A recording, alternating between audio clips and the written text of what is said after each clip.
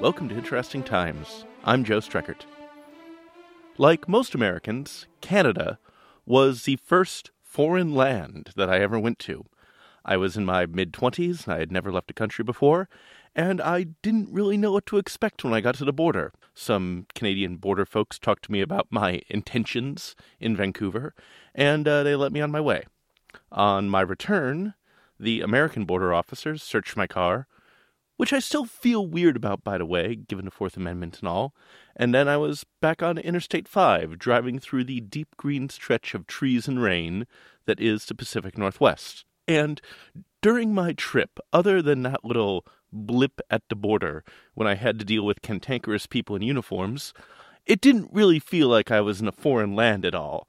I remember thinking that it was sort of silly that the border was there at all. Vancouver, it didn't feel like a different country. It felt like the Pacific Northwest. It felt like Portland or Seattle or Eugene or Olympia or other places in this region that I'm fairly accustomed to. The border between the U.S. and Canada has always been something that exists more as something that we declare than as a thing of nature. After all, the North American continent just keeps going on, and there's no real mountain range or large body of water that acts as a natural divider between the United States and our neighbors to the north. The border's just kind of there because we say it is. Nowadays, that border is one of the more peaceful dividing lines in the world, but it was not always so. In 1859, the border between American territory and what was then British North America, it almost exploded into war. A war started by a pig. In 1846, the United States and the United Kingdom signed the Oregon Treaty, sorting out where the border was going to be between the American part of North America and the British part of North America in the Pacific Northwest. And for the most part, the border was pretty straightforward. The 49th parallel would separate the U.S. from the U.K., and that was pretty easy to figure out for everyone involved. But once you hit the West Coast, there was a small bout of ambiguity, namely the San Juan Islands up in what is now Washington State and British Columbia. And how they sorted out how to divide the islands was not the best. And here's how Article 1 of the Oregon Treaty described what the border was going to look like.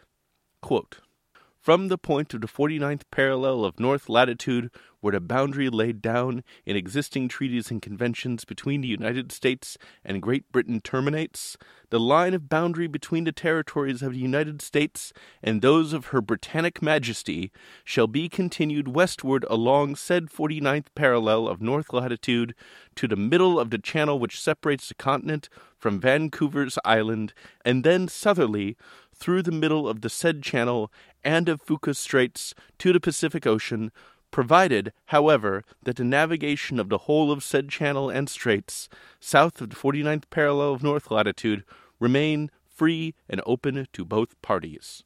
Unquote. If any of that sounded ambiguous or inexact to you, well, you'd be right. If you look at a map of the San Juan Islands, it's not entirely clear where the middle of the strait is, and southerly is a confusing word, as the treaty doesn't really make it clear what is southerly of what. So the result of this poorly drafted piece of diplomatic language was that both the U.S. and Her Britannic Majesty assumed that they got San Juan Island itself, the biggest chunk of those islands, the eponymous chunk of those islands. And both the U.S. and U.K.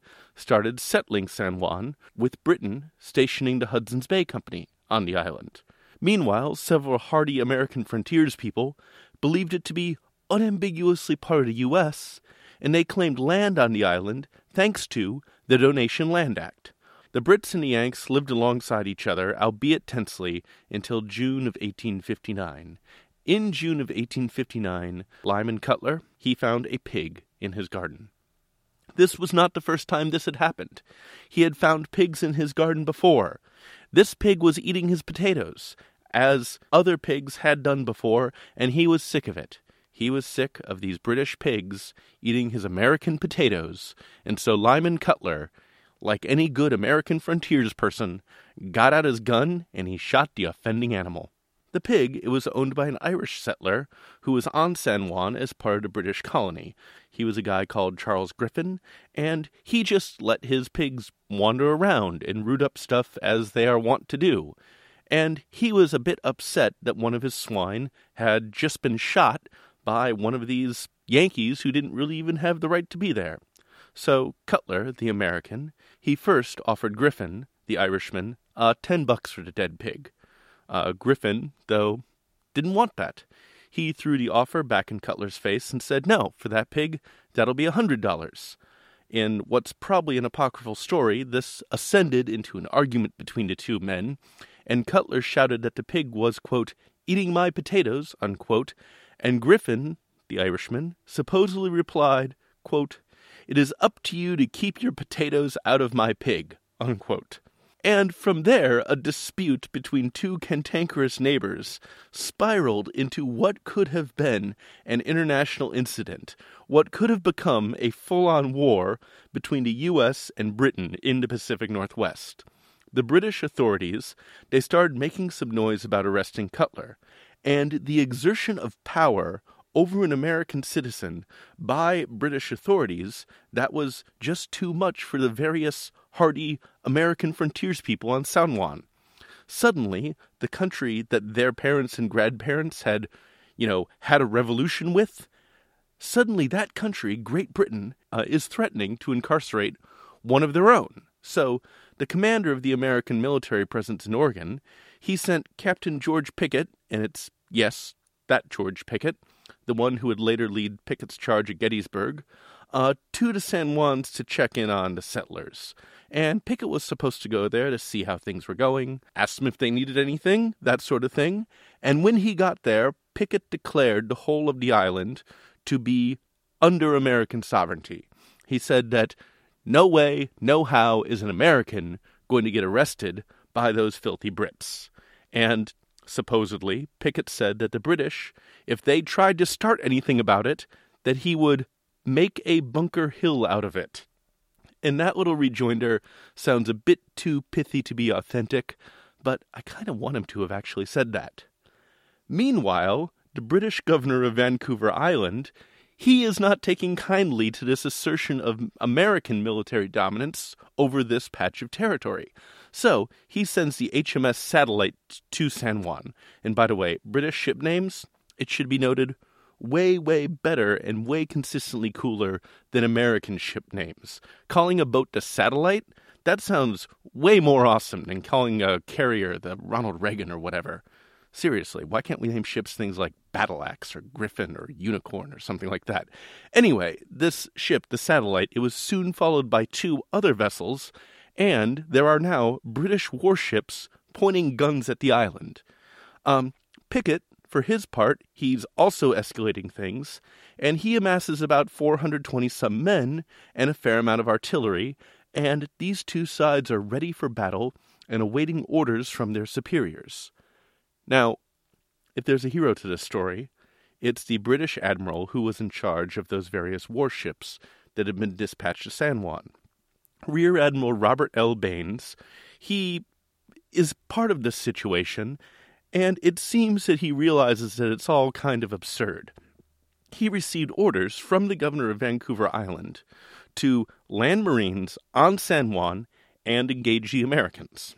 And when the Rear Admiral got these orders, he ignored them.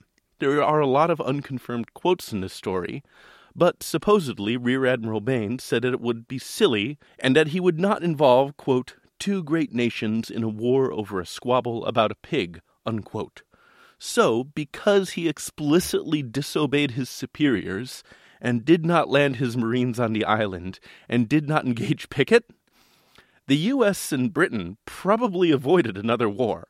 So, Baines, he doesn't land his Marines, he doesn't fire his guns, he doesn't start attacking the island, and Pickett, despite his bluster, despite his talk of making a Bunker Hill out of it, he also doesn't fire a shot. This could have very well been because Pickett was outnumbered, and he knew that if he started something, it would almost certainly lead to American defeat.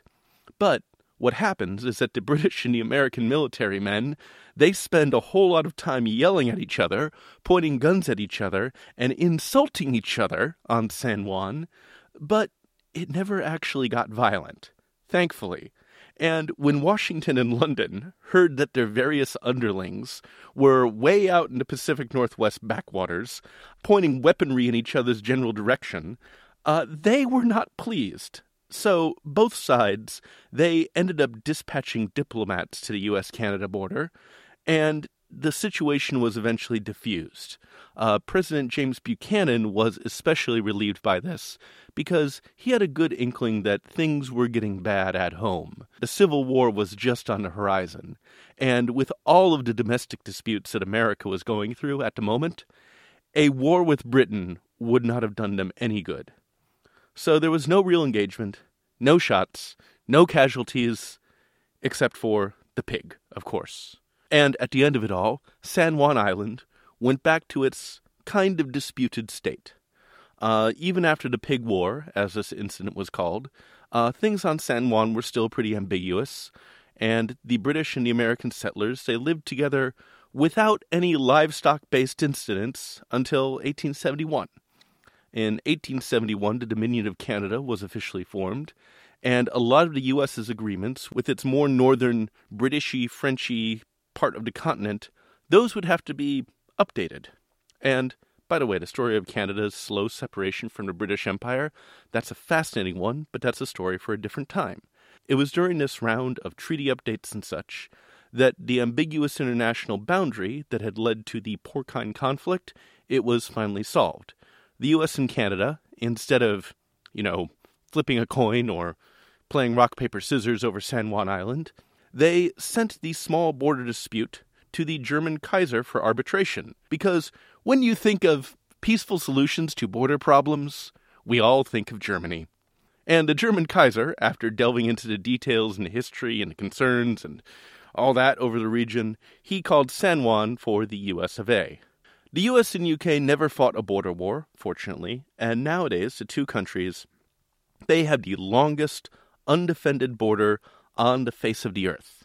Canada, it's the world's second largest country by area, and the U.S. is number 4. And in a different time period, that gigantic border adjacent to those huge tracts of land would have caused tensions. But it doesn't. Despite annoyances like my car getting searched by the American Border Patrol as I was driving home, which I'm still annoyed about, we should think of that border as a kind of achievement and monument. Previously, neighboring countries would not nearly be so friendly. There are still a few irregularities, though. Despite the German Kaiser handing San Juan over to the U.S., a few bits of the U.S.-Canada border get slightly wibbly-wobbly. For example, Machias Seal Island, it's just off the coast of Maine and New Brunswick, and it's claimed by both Canada and the U.S. There is a Canadian lighthouse on the island, and some puffins. The two countries, they also have a few disagreements about waterways and such, but nothing that's going to spark an international incident, pigs or otherwise. And nowadays, the existence of that international border, at least from my perspective as a person who lives in the Pacific Northwest, also seems frankly weird.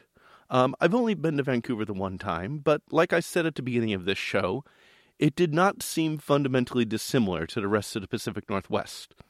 I'm not the only person who's mentioned this. Plenty of folks like to talk about Cascadia as a region that encompasses the western parts of Oregon, Washington, and British Columbia, a region defined by geography and culture more so than the lines on a map.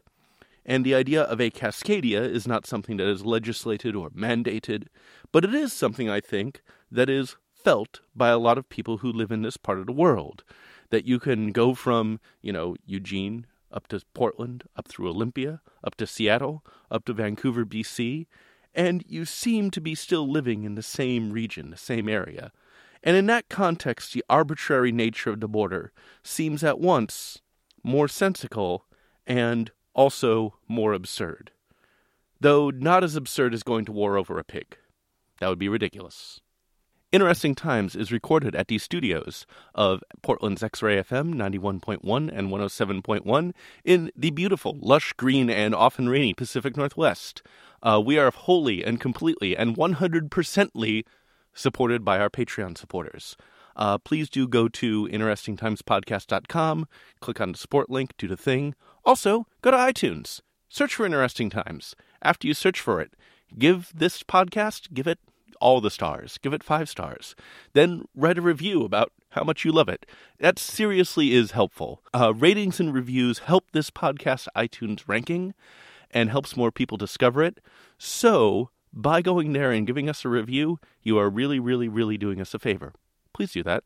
We're also on Stitcher. I'm on Twitter at Joe Streckert. We're on Facebook, facebook.com/interestingtimes with Joe Streckert. Join us on social media. Thank you very much for listening. Talk to you next week. Bye. Generals gathered in their masses, just like witches at black masses. Evil minds that plot destruction, sorcerer of death's construction. In the fields of bodies burning, as the war machine keeps turning. Death and hatred to mankind, poisoning their brainwashed minds. Oh, Lord, yeah.